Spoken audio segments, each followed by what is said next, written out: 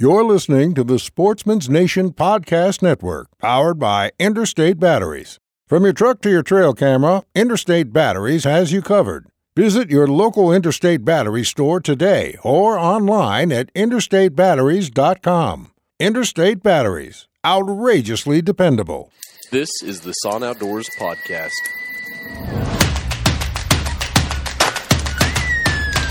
Drop like a sack of taters. He's dead right there. He's dead right there. All right. How's it going, everybody? This is McCade. The hunts are in full swing out here in the West. Archery hunts have been going for weeks now here in Utah. In fact, this is the last week of the archery hunts. And I know Idaho's kicked off. Nevada's been going. Just everywhere. So hopefully you guys are getting out. You're having some success in the field. And most of all, we just hope you're having fun. That's what it's all about, right? Getting away from work and enjoying the outdoors. As always, we want to remind you that this podcast is Concealed in Kings. Kings Camo has been a great sponsor of this podcast, and we are all, we being Ian, Zach, and myself, are all rocking the XKG gear from Kings. The XKG gear stands for Extreme Kings Gear. It's more of their top-of-the-line camo, and one piece that I've been using quite a bit as the mornings have been getting cooler as well as the evenings is the XKG Transition Thermalite Jacket. This thing is super warm and comfortable. It's more of your puffy type jacket. Has 100 grams of that Thermalite synthetic insulation. And then has a little bit less, I think 80 grams in the sleeves to kind of reduce bulk where you don't need it. But man, I've been packing this thing around with me the last 2 weekends, and it has been awesome for when it cools off and you need a little bit extra warmth. It's super lightweight and compact. In fact, you can even stuff it into its own pocket. Has some water-resistant treatment to it, so don't have to worry about trying to pull it off and tuck it away when a little rain squabble blows through. But anyway, go check out Kings Gear. If you're needing some new camo, definitely don't look over Kings. You can check out all of their stuff on kingscamo.com. And when you shop on their website, you can actually save yourself an additional 15% off of any item. So if there's like a sale item, you can save 15% on top of whatever that sale price is. Just use the code SAHN at checkout, and you'll save 15%. So thanks, guys. That really helps us out, helps the podcast out. And Kings has been an awesome company to work with. Great people behind a great product. Now, for the podcast. As the hunt's been going, it's been kind of hard to get some guests lined up. Just trying to mesh schedules has been a challenge, but I was able to sit down with Zach, and if you remember, earlier this year, I believe in the wintertime, Zach and I sat down and we actually talked about some of our fitness goals and how we were planning on preparing to be ready for the mountain come fall. Well, fall's here. We've been hitting the mountains hard. Zach's been on an archery mule deer hunt ever since it started. He's been hunting his tail off, and I've been out chasing elk. So both of us have been up around the 10,000 foot elevation mark in the different areas we've been hunting. And in this podcast, we kind of recap how our fitness goals have prepared us for the hunts, if the things we did worked, what we're doing now. And then we kind of talk a lot about Zach and his first year being a bow hunter and the things that he's been learning and stories and experiences he's had. So hopefully you guys enjoy this. We promise to get some more guests lined up here soon. I myself will be heading to Wyoming and Idaho in October, and then Ian and I will be heading to Colorado in November. So it'll be kind of busy, kind of hectic. Hopefully we have some awesome stories we can actually sit down around camp and recap some of those stories, just like we did last year with our Colorado hunt. If you haven't listened to that podcast, go check it out. 3 public land bucks in 3 days in Colorado. And that podcast was so freaking fun because we just finished shooting the last buck, got back to camp, and we just sat down. And while we were cooking its heart to eat for lunch, we recorded the podcast. So anyway, thanks again, guys. Thank you for all of your support. We couldn't do it without you guys and the little messages, the podcast topic ideas that you guys message us, just a little, hey, little words of encouragement. You guys are doing a good job. You know, that kind of stuff goes a long way, and we really appreciate it. So hopefully you guys enjoy the podcast, and we'll catch you next time.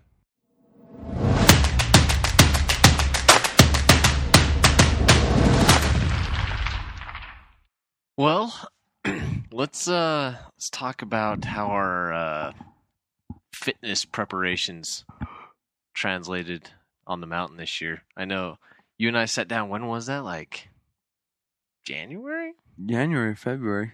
I think it was sometime January. early in the year, and we talked about some of our fitness goals to be ready for the mountain and whatnot. And I know we were working out pretty good this winter, trying to get some of those goals met Yeah. and whatnot. But how have you noticed, like, talk about some of the preparations that you were doing, even though we might have talked about them before. Talk about some of the stuff you did, and then how you felt like you feel like it prepared you for the archery hunt. Well, I definitely feel like this year I was probably the most prepared for hunting season.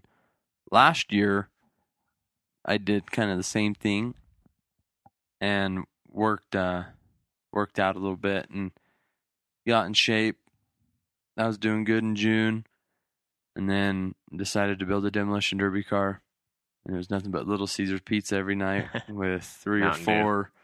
Not even that. It was 3 or 4 monsters or amps. You know, just you're staying up till 2, 3 in the morning, and then you're getting up for work at 7 or 8. Yeah. Then back to it at night. So that really screwed me up. So this year, not doing it. That was kind of the main reason. I was like, no, hunting means more to me.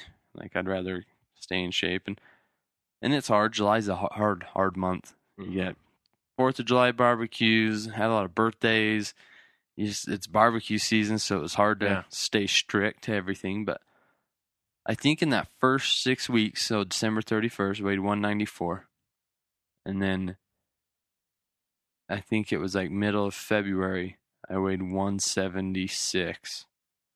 And then by the time Tish and I went to Mexico at the end of March, I think I was down to 168. And then I think the lowest I got down to 159 is the lowest that I weighed myself. Crap.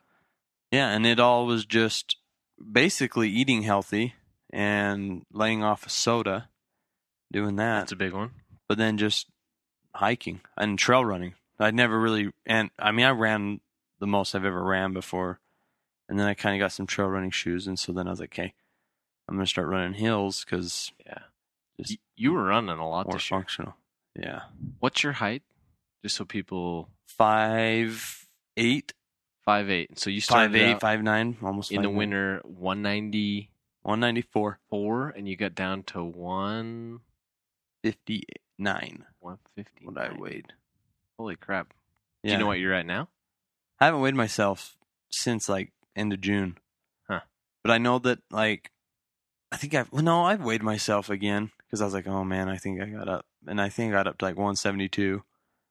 But that 170 to 160 range, I could do that in a week's time. Wow. Like sometime if I eat healthy and I'm hunting a lot or hiking, like I think on that the opening weekend of the archery hunt, I think I lost a lot of weight. Yeah. I think I probably lost close to 10 pounds, to be honest with you. Holy cow! And I mean, you're hunting around 10,000 feet. Yeah. And you were doing the same thing. Mm-hmm.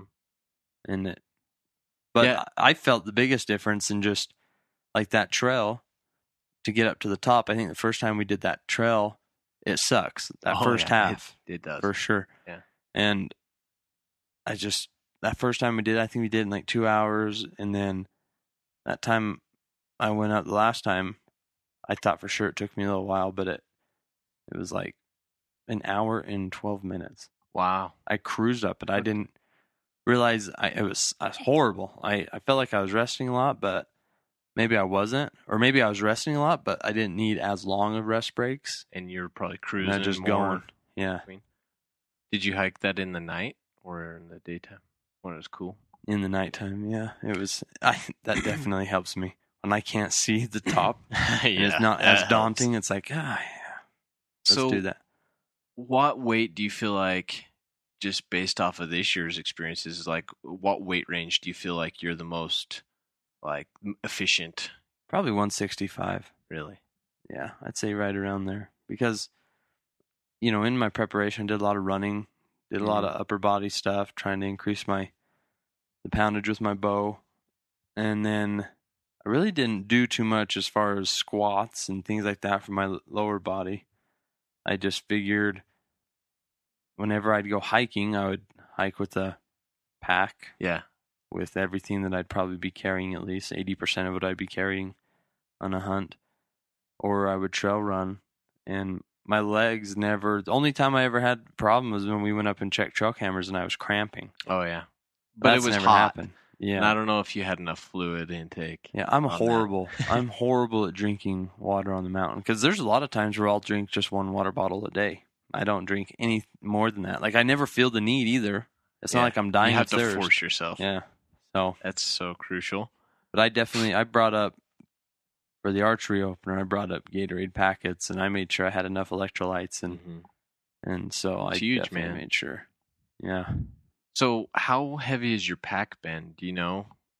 I haven't ever weighed it, but I think that it was probably... I feel like I did a good job at shaving ounces in some places and then adding ounces in others. Like, I packed radios for the opener, and Jeff and I didn't even use those. We just stayed together the whole time. Yeah. So that's literally probably a pound. And then I definitely could have shaved a little bit more food off, I think, because I'm just not a breakfast person. I've now realized that. I have a hard time eating breakfast. I get up, I just want to get dressed. And once I'm dressed, it's like, okay, let's just start hiking. And then maybe I'll eat breakfast after the morning hunt. I don't know, but I packed oatmeal packets and I didn't even touch them. See, if I have to like prepare something, I don't eat it. And on the elk hunt this year, I took like granola bars and stuff specifically to eat in the morning. I would take like one of those muscle milk protein shakes, and some days I took a banana. Like, I would try to force myself to eat all that. I wasn't really hungry, but I knew if I would eat that stuff, I could go further that morning and it won't wear me out. Yeah. I noticed a big difference, but I'm like, yeah, like I can't make me a breakfast in the morning. Yeah. I mean, I've tried. If it's cold, I will, I think. If it's a cold morning, okay, I'm going to cook me some oatmeal and dump the water out of the jet boil into the pouch or something. And I think that was dumb of me too. Really wasn't ergonomic for my packaging. Was instead of just using the paper packets of oatmeal, I tried to get the portable like bowls, that they sell, and that just kind of took up a lot of space in my meal bags or whatever. But no, this is by far the most critical I think I've ever been with how I packed my bag, what I packed. Looking at calories per ounce, not really, because I never weighed the food, but just looking at, hey, this is a small package and there's 210 calories in this thing. Okay, that's awesome. I'm going to eat it. But those Stinger energy chews. Oh, dude. Pomegranate. Those are awesome.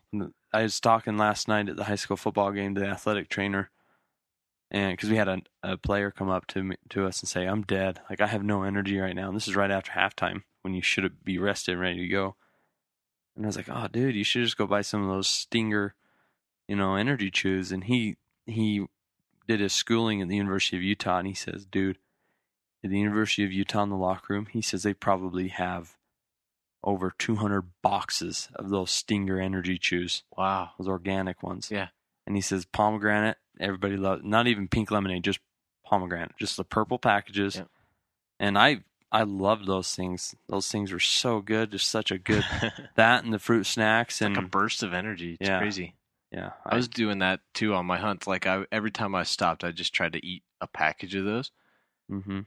and I didn't notice myself fatiguing. Yeah. Like how I have in the past throughout the day. But Yeah, I didn't. The only thing that I wish I maybe would have had, but then thinking about it, I'm like, you know what? I actually did pretty good. Because all last year I used, Mountain Ops Yeti. And I didn't have anything this year. No caffeine. I didn't have anything. Yeah, I was ill prepared in that sense. But, it was the excitement of just another day to hunt was kind of enough to get me going. And then halfway through the day, I just had my Gatorade pack. Well, I had one in the morning, one for night. About mid-morning, I'd drink one, and then mid-afternoon, I'd drink one, I guess. Man, that was fine for me. And those energy packets, kept me going. But, yeah, I don't know. The archery hunt was frustrating, the opener, just because went up there a couple days before, did your scouting, you did your homework, you do everything right, and then it gets screwed up from people who aren't prepared, who are late to the trailhead. Therefore, they're hiking right up the bottom of the canyons. They're bushwhacking. They're not even on trail. Uneducated, plan. Yeah, and so you try to do your best to prepare, but there's so much of this stuff that you can't prepare for, the unknowns, Right. And so I tip my hat to every single archery hunter who has killed a buck this year, especially if it's the buck that they wanted to kill, because so much has to go right. And this being my first archery season, I've always heard that, said. I've always seen people put it on social media and everything. But now I'm like, yeah, you can do everything that you have control of, but there's so much that you have no control of as far as other people. And so that's why, obviously you get people who are like so sick of that they hike in 10 miles. Yeah, 10 miles. But, where we hunt, there's nowhere to hike in 10 miles to get away. It's just there'll be another trail. Yeah, a couple canyons, and then you're on the other side of the ridge where other people are coming up that side. But that was the most frustrating thing for me. More the mental part. It was never physical. Yeah. It was more the staying with it mentally. And I think that's the hardest thing to overcome. When we talked to Sid Smith, he talked a lot about that. Yeah. So you hunted with some people, me included, one night for a few days of your hunt, but you were just telling me before we started this that you hunted a lot solo. Yeah. How did that play into your mental game? Like, did you notice that was more of a challenge when you were alone, or did you like it better? I don't know if I can say I liked it better, but it wasn't as much of a challenge to stay positive or anything like that. I never had a problem with that. It was just kind of okay, I see the animals, but they're in a horrible spot. I don't know where they're going to go, and I'm going to drop down off the ridge, and every time I would... Blind. Yeah. Right. Like, they'd be in the open, but by the time I did my, slow stalk down, they had moved into some cover. Yeah. Where if I was on the ridge, I'd know right where they are. Couldn't see them, so then you're guessing. And so, yeah. So you feel like it would have been more beneficial to have someone there for communication abilities to work you in on the bucks. And but the areas that I have been hunting, I never once bedded a buck, because the way the lay of the terrain or whatever, it was like the bucks are always up feeding, and then they'd feed somewhere where, oh crap, maybe it was just like a slight drop off the ridge. So then you couldn't see where they went, and the only way to see where they bedded was to get within 200 yards, and then all of a sudden they'd see you.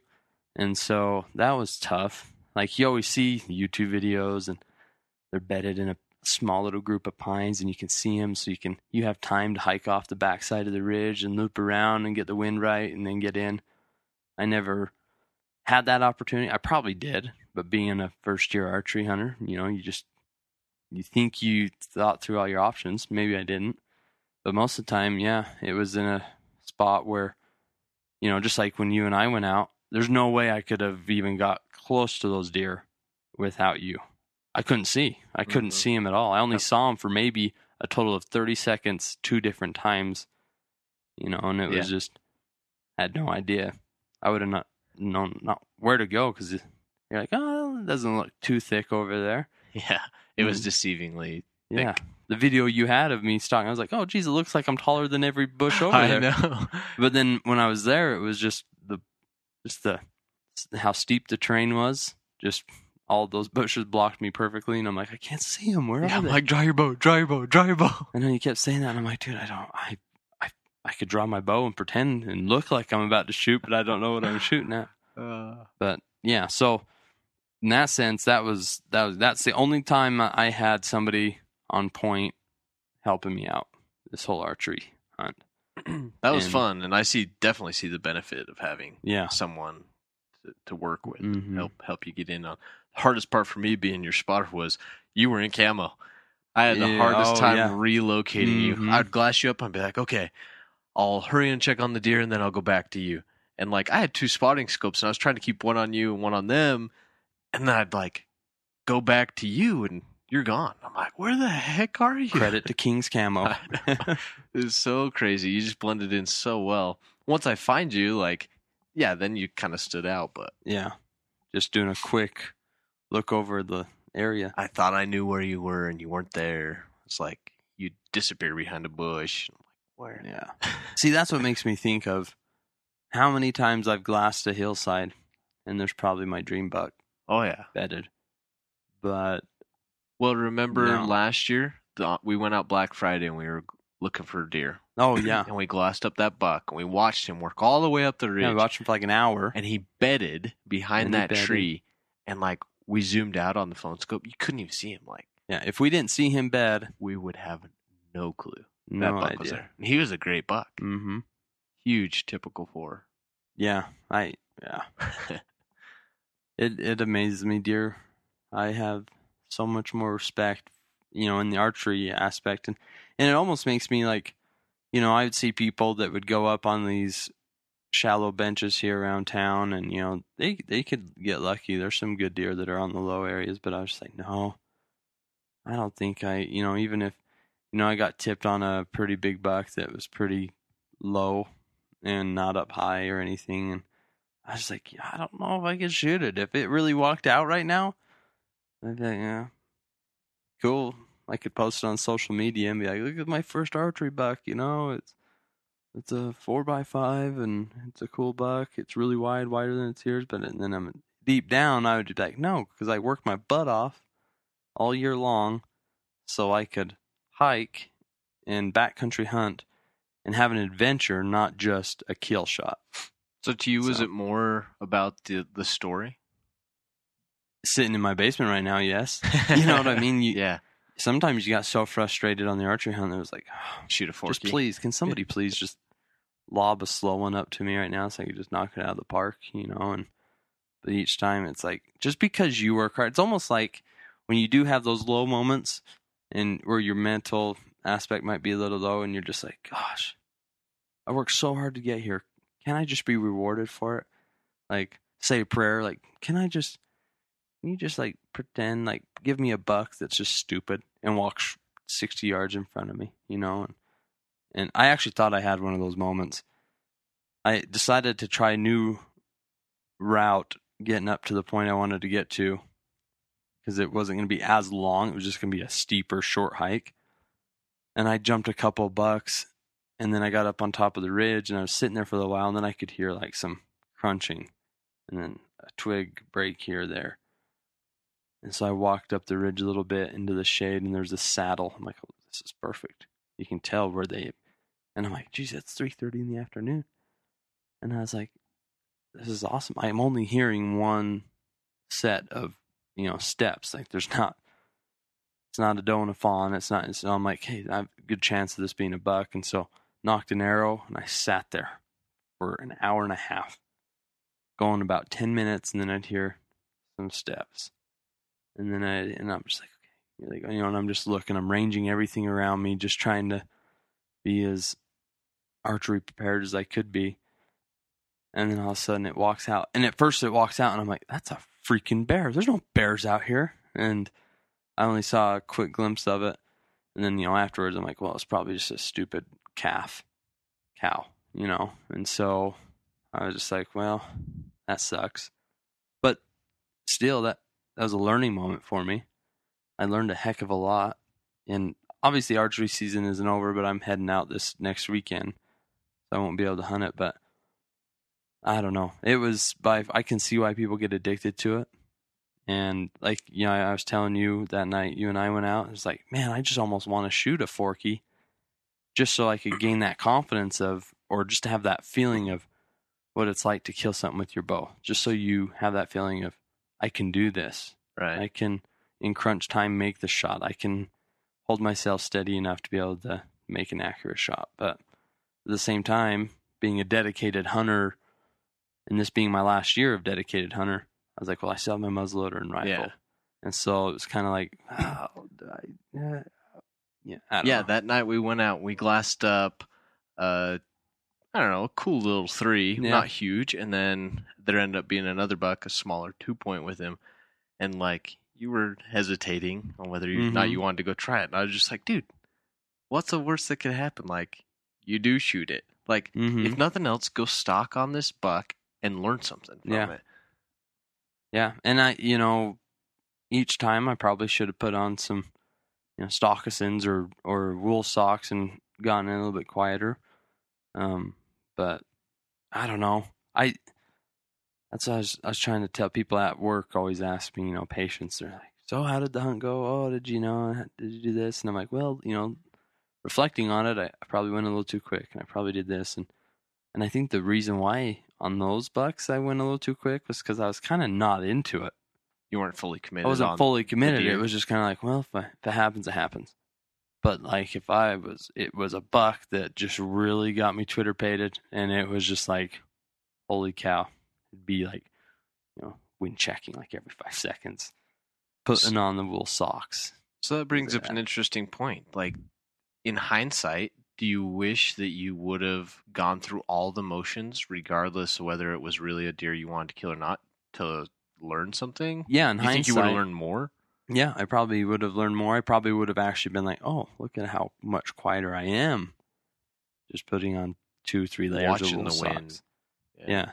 And one biggest thing I learned, now it was awesome having you on point, but it was so hard to talk to you on the radio. Now, I didn't have anything plugged into the radio to where I could just, push a button and talk to you. I had to actually grab the radio, talk to you, hook it back on my bino harness, then grab my wind checker, check the wind, and then hike with an arrow knocked, And so it was just kind of, and then try to keep my balance and hike quiet.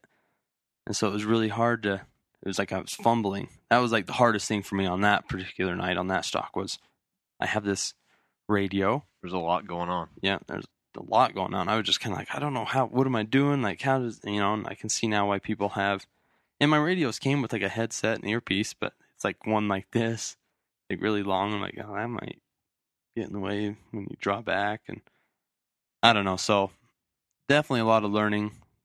I wouldn't change anything about the archery season up to this point. I went out, saw a lot of good bucks, and I was being a little picky, but I don't know.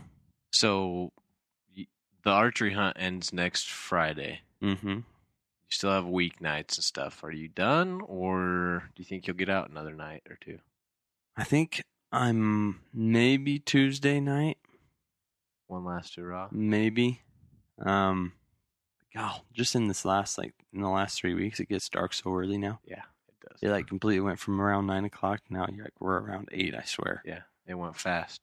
So I want to, but part of me also kind of wants to do another, like on the archery opener, up at 10,000 feet, camping overnight.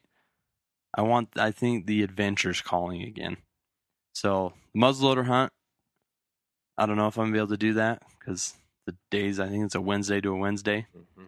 So I might just do a quick, 1 or 2 day hunt, call it good. And then I think for the rifle, it's UEA weekend.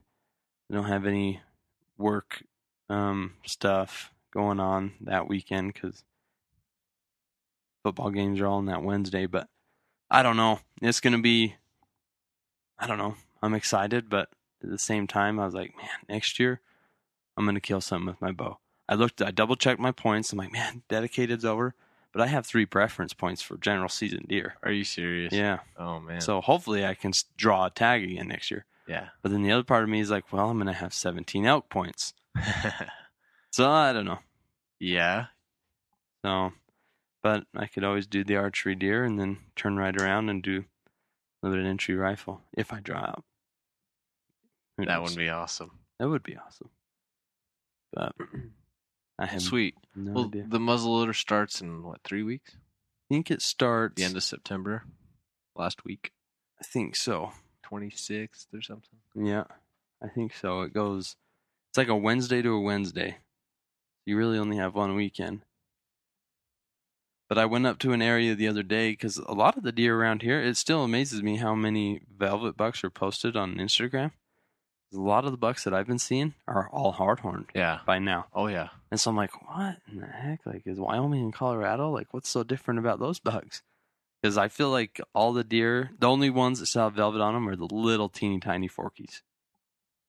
The bigger bucks that I've seen, more mature, they've all stripped and browned up. So it was crazy. 2 weekends ago, we were on that limited entry elk unit, Mm-hmm. and my friend also had that deer tag, and we'd seen this buck the week before. He Mhm. tried to get a stock on him, was within 5 yards, and had no clue. He thought the buck had busted out, so he just started Sasquatching out, and the buck jumped Oh, and didn't stop man. till 105 yards. But we were back there the next weekend. We had just glassed up a couple bulls across the canyon. While we're sitting there, this little buck out of the corner of our eye goes running across the side hill in the buck brush, and we look over. We're like, "That's a decent little buck." And then this other one comes bounding out. We're like, "That's that buck from last weekend." Like, it's the one with the 3 Mhm. eye guards on his right side. And he was still in his summer coat, super shaggy red hair, Mhm. looked kind of mangy, Yeah. velvet. And then his little buddy was solid gray. And he still had velvet, but that was 2 weeks ago. Yeah. It was just really interesting.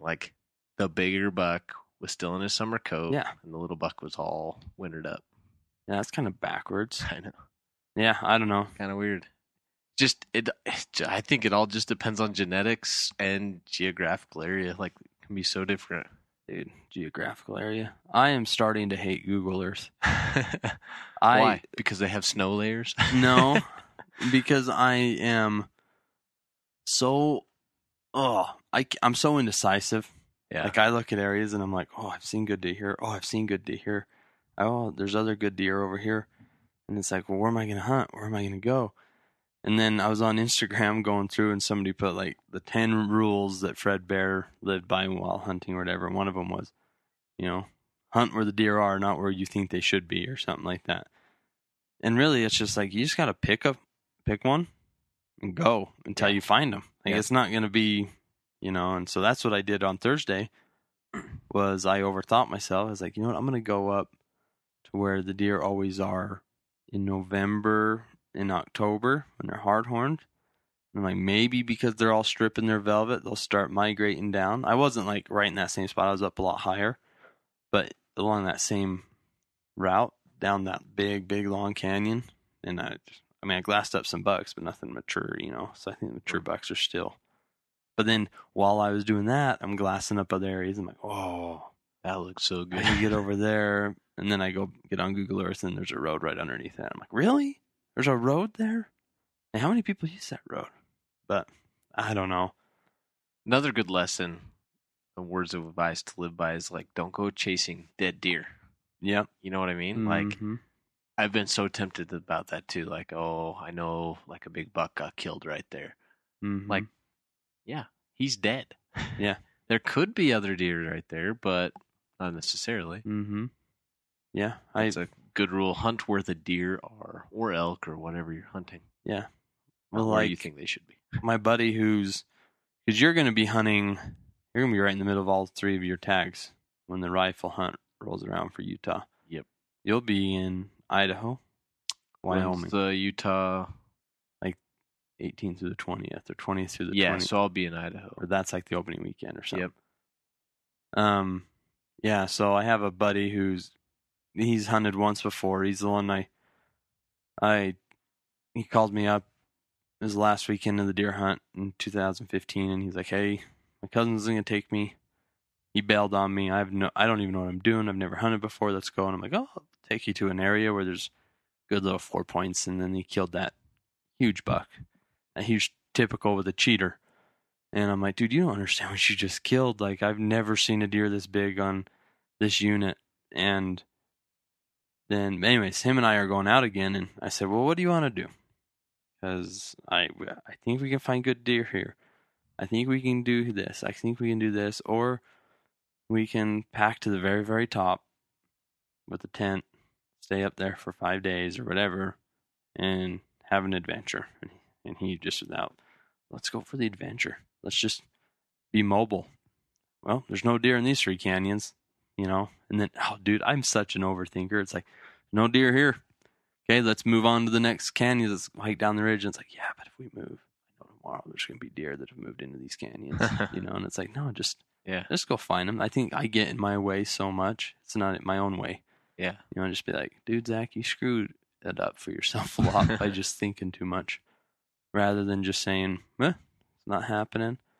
And I don't know if it's not necessarily pressure. It's just you see so many awesome bucks that people post and you're like, man, I could kill a general season buck like that. Or you want it so bad that you fueling press. your desires. Yeah.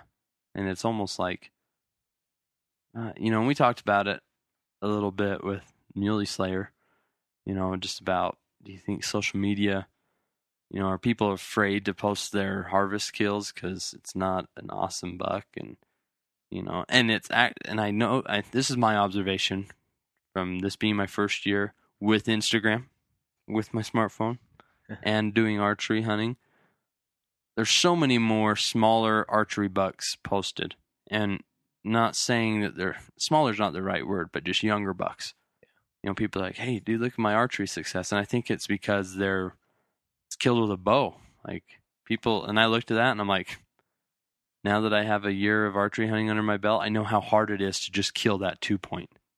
And so, but I feel like people who kill a 2-point with a rifle are a little bit more hesitant to post it because they're just like, But you know what? You should never be ashamed of posting the success from setting a goal and achieving it. Like, if that's true. what you set out to do, Mm-hmm. don't be ashamed of it. Yeah. My opinion, you know? Yep. But if you're doing it for social media likes, you're doing it for the wrong reason anyway. Yeah, that's true. It's true. But it's funny, just in the short time I've had Instagram, I can see where people get they are affected big time by social media. Oh, yeah. And so, yeah, definitely have to be realistic, be honest with yourself. And, you know, if you're not putting in the work, don't get pissed off if you're not seeing big deer. That's all there is to it. You know? And I think there's an interesting point to be said about that too. Like, just because you're tired and stuff, maybe doesn't necessarily mean that you're putting in the right hard work. Right. You know what I mean? Mm-hmm. Like, just because you're hiking, are you hiking in the right spots? Are you hiking to actually find deer? Or are you just hiking to say, man, I hiked up this hill, like I should have seen a deer? Or are you not hiking and glassing?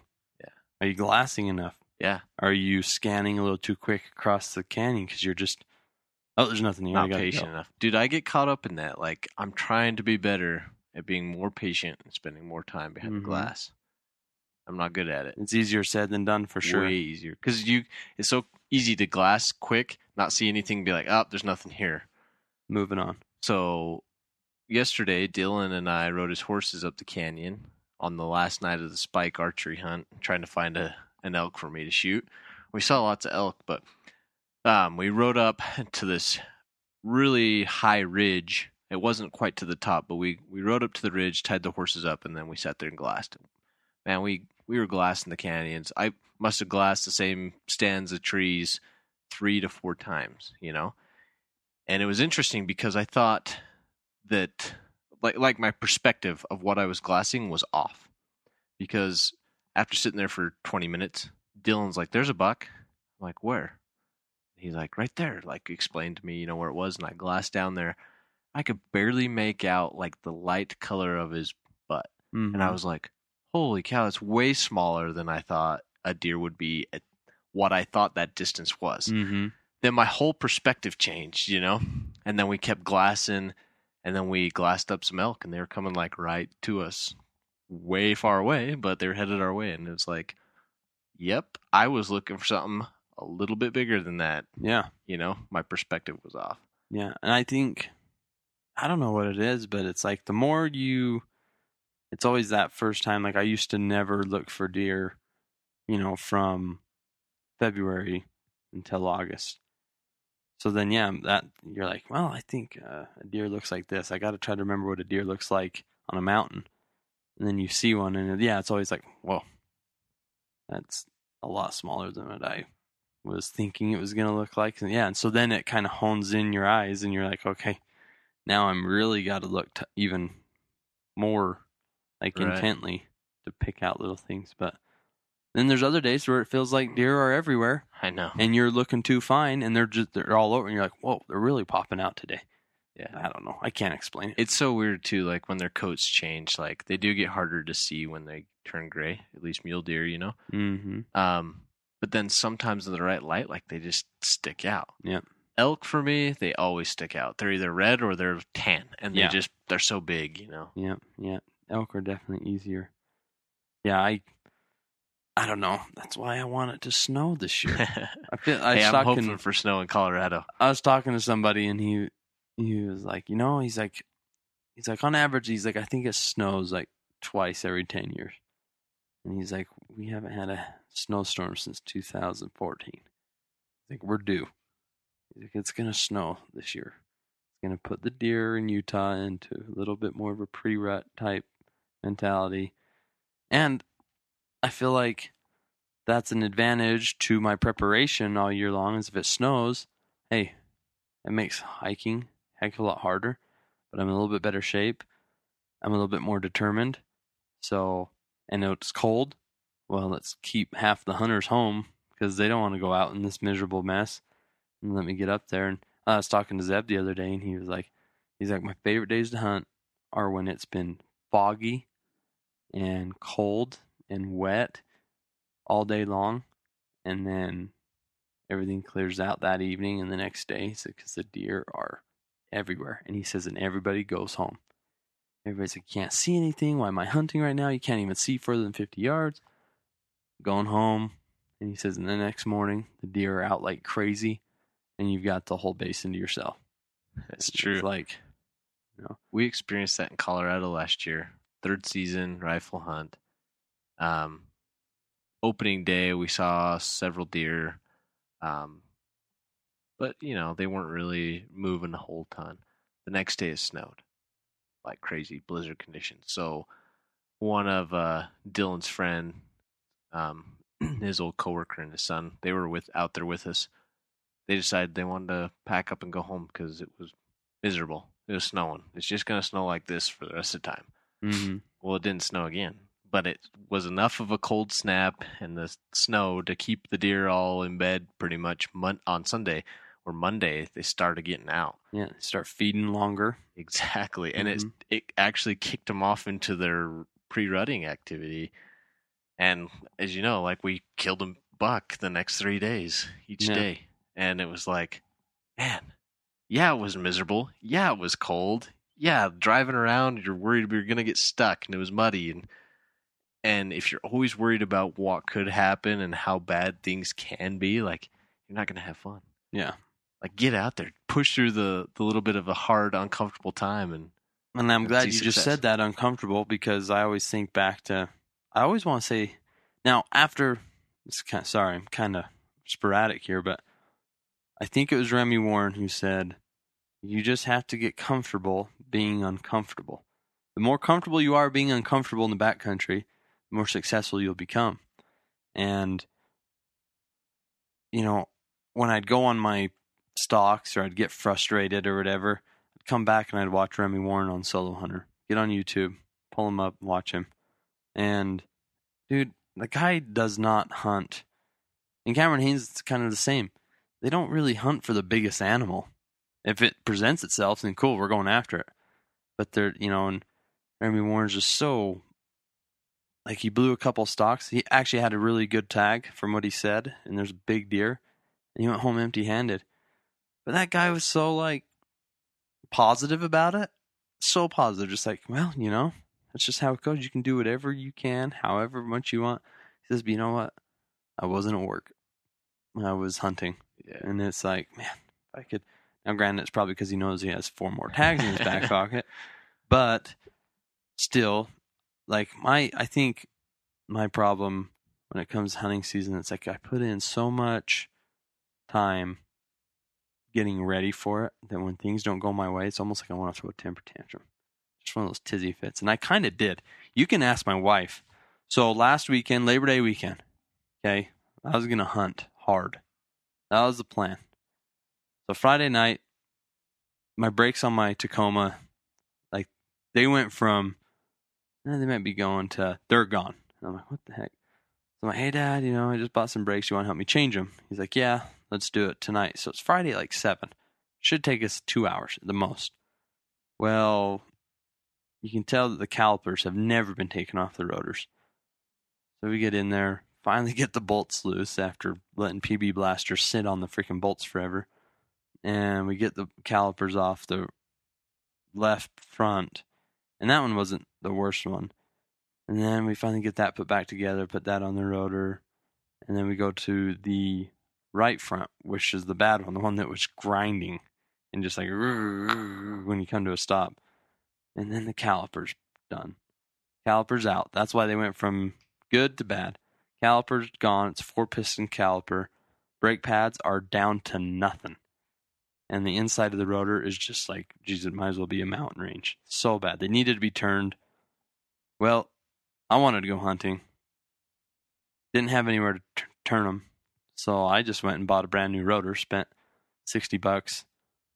But the guy even told me, he's like, there's no way I can turn these. These are too bad. Whatever. But I had to wait until the next morning to put everything back together. So then I was upset. I was venting to my wife. I was like, every year I work so hard to just be able to hunt. And I can never hunt the way I want to because something always happens. And I'm just so sick of this. Like, why? Why can't I do this? And she's like, well, just go hunt tomorrow. I'm like, no. Because now my morning hunt is done with. The evening hunt, cool, but I hate the evening hunt. It's like you have 15 minutes to do something. You're up there all afternoon. You glass something up right as, the sun is going down. Like, it's gone. It's now just you're trying to beat the last race. Anyways, so I was so mad, so upset. And I think it's because, I cannot stay just in an even keel. Like, I get really high, or I'll get really low, really high, really low. And I think that's because I think I get caught up in the fact of, gosh, my dream is to kill this kind of buck or whatever. And it's like, dude, just enjoy the journey. And that should have been my whole thing. And that's what I did. Kind of got up on top of the mountain the next afternoon because I had to start hiking at 2. And it was so hot. And got settled up and kind of sitting there. I was like, you know what? Tisha, she's like, well, maybe you were going to get eaten by a mountain lion. That's why you can't go tomorrow morning, kind of thing. But I got up there and I was like, you know what? Wow, I threw a temper tantrum and I got to spend a whole 5-6 hours with my dad changing the brakes on my truck, laughing, joking around, having fun. And it's like, geez, that was an opportunity that, with my busy life and his busy life, we don't get a lot of time to just, hang out. And so it's like, man, just enjoy the journey. Things aren't always going to go your way. Look, you just have to have that open attitude and just be like, well, I didn't get a hunt that morning, but I got to spend time with my dad. Okay, that's what's more important in life, So Right. It's kind of, I don't know. It hit me on the mountain. I was like, Jesus, learn my lesson. Yeah. But sometimes you get so wrapped up in, gosh, this is what I want to do. It's not happening. Well, why? And then it's like you get humbled a little bit. Yeah. So It definitely takes some experience and a lot of effort to look at the positives in every situation. Mhm. And yeah, hindsight is usually 20/20, and that's usually when you're realizing, well, that wasn't so bad. Sounded It's like not an what idiot. I wanted to do, and Mhm. not what I wanted to have happen. Yeah, for sure. Yeah, definitely. But yeah, this archery season has definitely been a huge learning experience for me. I was able to, I can honestly say I have not hunted this much overall, as far as like getting out on the mountain consistently. Yeah. Because normally I just hunt muzzleloader on a Saturday and hunt a Saturday, Sunday on the rifle, and then hunt maybe one more day. But I've been able to get out a lot and just see a lot of bucks. And that's the thing too. I was like, man, I'm getting good at knowing where to look, knowing where to find deer. And it's like, well, just because I'm not finding the deer I want doesn't mean that I'm not going to. It's just you got to move on, get to the Right. next vantage point, see what's in that canyon, or see what's on this other side of this ridge. I don't know.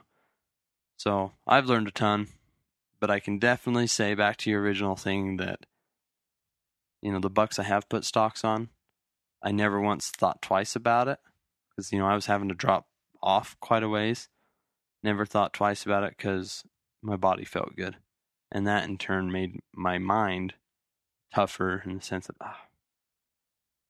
I wasn't ever sitting You up weren't there. dreading hiking back Yeah, out. I wasn't dreading hiking back up, or do I really want to kill something down there? Because that would be miserable to pack out a whole deer from there. And I was by myself. I was like, no, 4 trips. I could do it. If I was packing out just a quarter at a time with, back strap or whatever it is. And I was just like, I could do it. It'd be fine. Just not even thinking twice about it. And I think it's because I have confidence in the preparation. Preparation gives you that confidence. So definitely being 35 pounds lighter, I don't know. And my legs never really got weak. I probably was carrying the heaviest of packs I've ever carried, because I've never, on the archery opener, I never stayed that many nights in a row on top. So I had more food than I've ever packed. Thank goodness we did the work in the summer and packed water up there, because I don't know how you do it. I just don't know how people do that. No, you couldn't. So, but yeah, I don't know. Bring on the rest of it. I went to the gym this morning, and I haven't lost as much weight as I thought, but I've lost more than I wanted to. I'm down to 188. Oh. I haven't been in the 80s for a while. Yeah, I think the lowest you got when you told me was like 192 or something. But on my archery elk hunt 2 years ago, I lost 15 pounds on the hunt. But I wasn't putting enough calories back into my body. I know I wasn't. Like, I just, I didn't really have the appetite. Mm-hmm. This year, I really made sure that I was feeding myself. Every time I stopped, I'd eat a snack. Yeah. Try to keep going. And I honestly felt better on the mountain than, in previous years where I don't snack that much, and choosing my snacks wiser. Like, I had some of those honey stinger waffles. I had some of those little stinger energy chews. Yeah. Just different granola bars, trying to make sure I had good calorie content. And I took some of those F-bombs, those like, I guess peanut or different nut oil things. Man, there's not much in there, but just some of that natural energy and fat that your body can burn to make, have energy. Noticed a big difference. And I was always eating really good dinners. I need to be better about taking a better lunch. I'm like, granola bars will be good for breakfast and lunch. Granola bars get old. They get so old. What did I have for lunch? I think I always brought just cup noodles. Just boil some water. Not bad. Pour it in there. I mean, archery hunt, those definitely, and I've had those on rifle hunts. It's always better on rifle because it's colder. Freaking cold, yeah. But, I mean, that just picks you up a little bit. But the one thing that I found this year that I love, and it will always now be in my pack, it's a little heavy, I happened onto it by chance at Walmart, just trying to look, and you have your tuna creations and your tuna this and that. Well, right next to it, they had like chicken salad in a little tin can. It comes with crackers and a little like spatula, little scoop thing to scoop it out on. And they had chipotle flavored. And at first I was like, man, this is going to be gross. but I'm going to do it because there's actually quite a punch as far as calories go. And so I was like, this is what I'm going to do. And dude, I am in love with that stuff. Really? A little bit of spice. I'll have to try some. And oh, dude, I was in heaven. Like when I tried it, I was telling Jeff, like, Jeff, dude, you have to try this. Because I thought I had 3 of those, and I just had one for each day. And then because we were coming back Sunday afternoon, so I didn't pack one for that day. But the other 3 days I had it, and like, you gotta try it. And then probably the most disappointed I was on the whole hunt was when I went and grabbed it, and it was just regular chicken salad. And not Was it Chipotle Chipotle? chicken. Oh, I was so mad. I was like, Is it son not of as a- good? It was still good, but not as good. Just had different flavor, but yeah. So, I don't know. Dude, I got to stop over. That's my biggest thing I've learned. I have to stop overthinking things. Quit trying to take easy way out a little bit. Like on some of these locations, I'm like, oh, deer are going to be here. And part of me is like, well, it's because I don't have to hike as far, And, I know that on the archery hunt, I didn't have to think twice about going in on an animal or whatever. And I know it's because I'm in better shape. But I think part of it weighing down on me is just I haven't tasted success yet. So it's easy to kind of, well, maybe I'm just going to go here because Right. I don't want to hike to the top again and be unsuccessful. Yeah. I've been unsuccessful every other time I've gone up. Yeah, but then at the same time, I'm like, I'm not going to be able to hunt on top and stay overnight for really too much longer. I mean, general season tags are becoming not a guarantee every other year now. You've experienced it, right? 2 years. You got 2 years with nothing. So really, I'm 29. Probably, I hope when I'm 45-ish, I'm still able to throw on a 55-pound pack and hike 3 miles up to the high country at 10,000 feet and stay up there for 3-4 days and hike around and not be hurting too bad. But you never know. You don't know what's going to happen between that time. And that is what scares the heck out of me. And so I'm like, screw it. I want an adventure. Whether the deer are halfway down the mountain or have completely migrated off, I don't care. As long as I'm up high and I'm having an adventure, I'm not going to go home empty-handed. I can say that right now. But gosh, I hope I can keep that perspective when I'm day 3, haven't glassed up anything mature, good maturity. Man, you're thinking way far into the future. I'm thinking about just maintaining my mountain legs and endurance for over the winter. Oh, dude, I don't know. It just, We because definitely have to keep hiking throughout the winter. Yeah. It's the only way. Mm-hmm. Well, now Hallie, dude, my lab, she's gonna do some work, and she's getting so I hardly because I've been hunting, so I haven't been working with her at all with as far as sheds go. But man, she's picking it up. I don't know if it's because she's a little older and she's just a little bit more Awesome. Yeah, so I'm like, Be fun to okay, try her out this here we spring. go. But yeah, I think hiking throughout the winter, not putting the weight on. Dude, it's so hard to not come back and just gorge yourself on Well, it's fast food. Thanksgiving. It's nasty. Oh, dude, and yeah, fast food. That's the problem. You get used to eating just the calorie rich, just I don't know, instant food, and you want something just hot and greasy and Mm-hmm. nasty. I do have to say, best meal I've had was that Peak refill that you gave me. That sweet pork. Isn't that good? And the whole time you're like, they say it's good with, tortillas. And the whole time I'm eating, I'm like, why the hell did I not pack a tortilla? Dude, I tried it. I took God. tortillas, and it is definitely the way to have Yeah, it. I was like, wow. So good. And it filled me up. Like, it literally, I was like, the last 4 bites I had to kind of force because I was... There's a lot of calories and a lot of protein in it. It is good stuff. Yeah. It's That for was sure my really go-to good. now. Yeah. I ordered a bunch more because it's so good. Yeah, that stuff was... Woo, it hit the spot. It had a little sugar in it, that sweet that little pork. sweet Dude, that maple. I was like, God, there's nothing I can glass right now. It's dark. Dang it. I'm ready to go. But that definitely, I did that the night before the opener. So I've been up there for 2 days, ate that the night before the opener. And I think that helped me. A, was excited for the opener, but B, it was just like, okay, I've got energy. My legs are feeling good. I replenished everything. I said, I feel, feeling pretty good. So I don't know. My buddy I'm taking hunting with me on the rifle, he's 300 pounds, freaking athlete, dude. Yeah. He's an old offensive lineman, but he's a big, strong dude. And Huh. I've taken him in places where I'm like, see how he does. And I'm like, dang, this guy's a goer. Dang. So we'll see. I'm going to tell him, dude, you want to order some of these Peak refills because they're money. Do it. Shameless plug, because we're not getting anything out of the deal. Just want you to know that. We did a podcast with Peak Refuel, and they extended an offer to all of our listeners, valid through the end of September. And you can save 25% and get free shipping off of your entire order. So just use the code SAHN, SAHN 25. So yeah, through the end of September, go order. You still have, I don't know, 22 days. Something. So get you some. It's freaking dude, awesome. I got to do that because Oh, I I'm might just stocked buy up. nothing but sweet pork, to be honest with you. I could have that for a breakfast burrito, I know. eat half of it at night.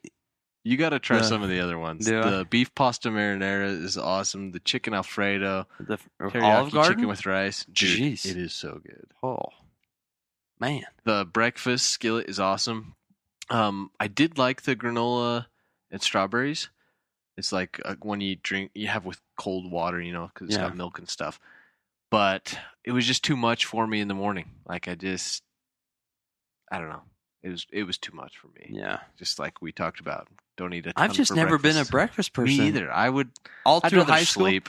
In high school, I would drink a Mountain Dew. That was Yeah. my breakfast. I would rather Horrible. sleep than eat breakfast. Dude, yeah, it's crazy. And like even when I was on that paleo diet, I couldn't get fancy with my breakfast. I would just crack 2 eggs open, put 3 slices of turkey bacon, hurry and cook it up, and it's like I get too antsy like to get the day started.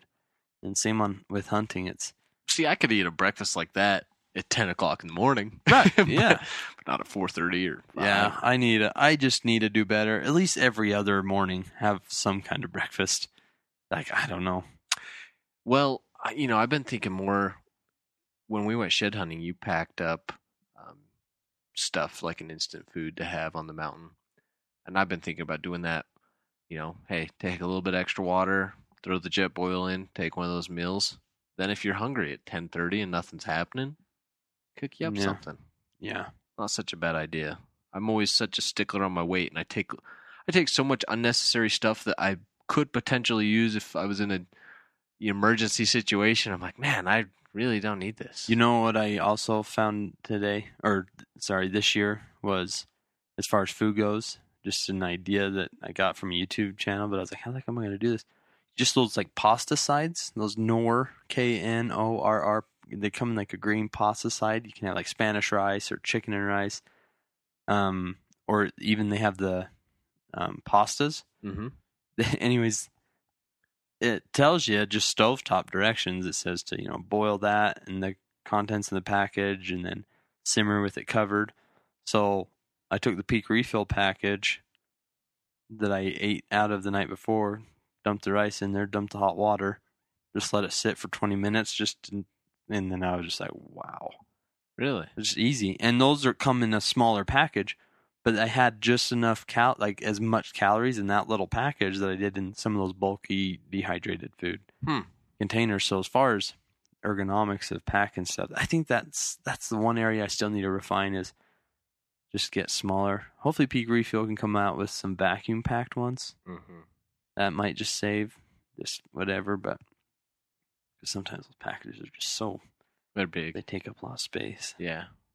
But yeah, either way though, I'm not gonna leave them at home because of how their packaging is, because of the way they taste. It's worth taking. It's like rejuvenating. Oh my Good, gosh, good food is it rejuvenating. was awesome. It was like taking a homemade pork butt, that you had been cooking Yeah. in a crock pot for 10 hours, and that's what they dehydrated and It's brought crazy it how back to good life. that was. Yeah, so definitely do that. But Well, cool, man. I better let you go. Enjoy the rest of your Saturday. Good luck on your muzzleloader hunt coming up. And then if you make it to rifle, good luck on that. I'm sure we'll be discussing some more. yeah, you got the fall goes 3 on. big hunts coming up now. Yeah, I need to go sight in the rifle, make sure we're good. I've got October 1st through the 10th, a Wyoming deer hunt. October 10th through the 31st, Idaho deer hunt. Have a couple days off, which I'll be driving, and then I go to Colorado for November 3rd to the 11th for third season. So I'm hoping for snow on that one for sure. Yeah, hopefully as long as it's cold. Yeah. At least if there's no snow, it'll be cold. Yeah. So Right. I hate that's what. rifle hunting in the heat. Yeah, But anyways, yeah. Hopefully, we can harvest something. I know. That It's is the goal. that's my goal. But that's also my fear. I'm like, I don't want to do this whole. I've done all these videos and I've done it, and then just be like, cool, dude, cool bits. Want to There's follow nothing it up with dead the on the successful ground, harvest. I so- know. I hear you. Yeah, but now after doing the archery thing, it makes shooting something with a muzzleloader rifle just seem like cheating, and that much more. Yeah, but it could still be a cool story. So Right? No, keep recording I'll your still videos. doing it, but it's still just like, oh yeah, I'm definitely gonna get something. But I don't want to say that because it could have another bad caliper. I hope not. Yeah, that's what I'm saying. All right, dude. Well, thanks again. Yeah, thank you.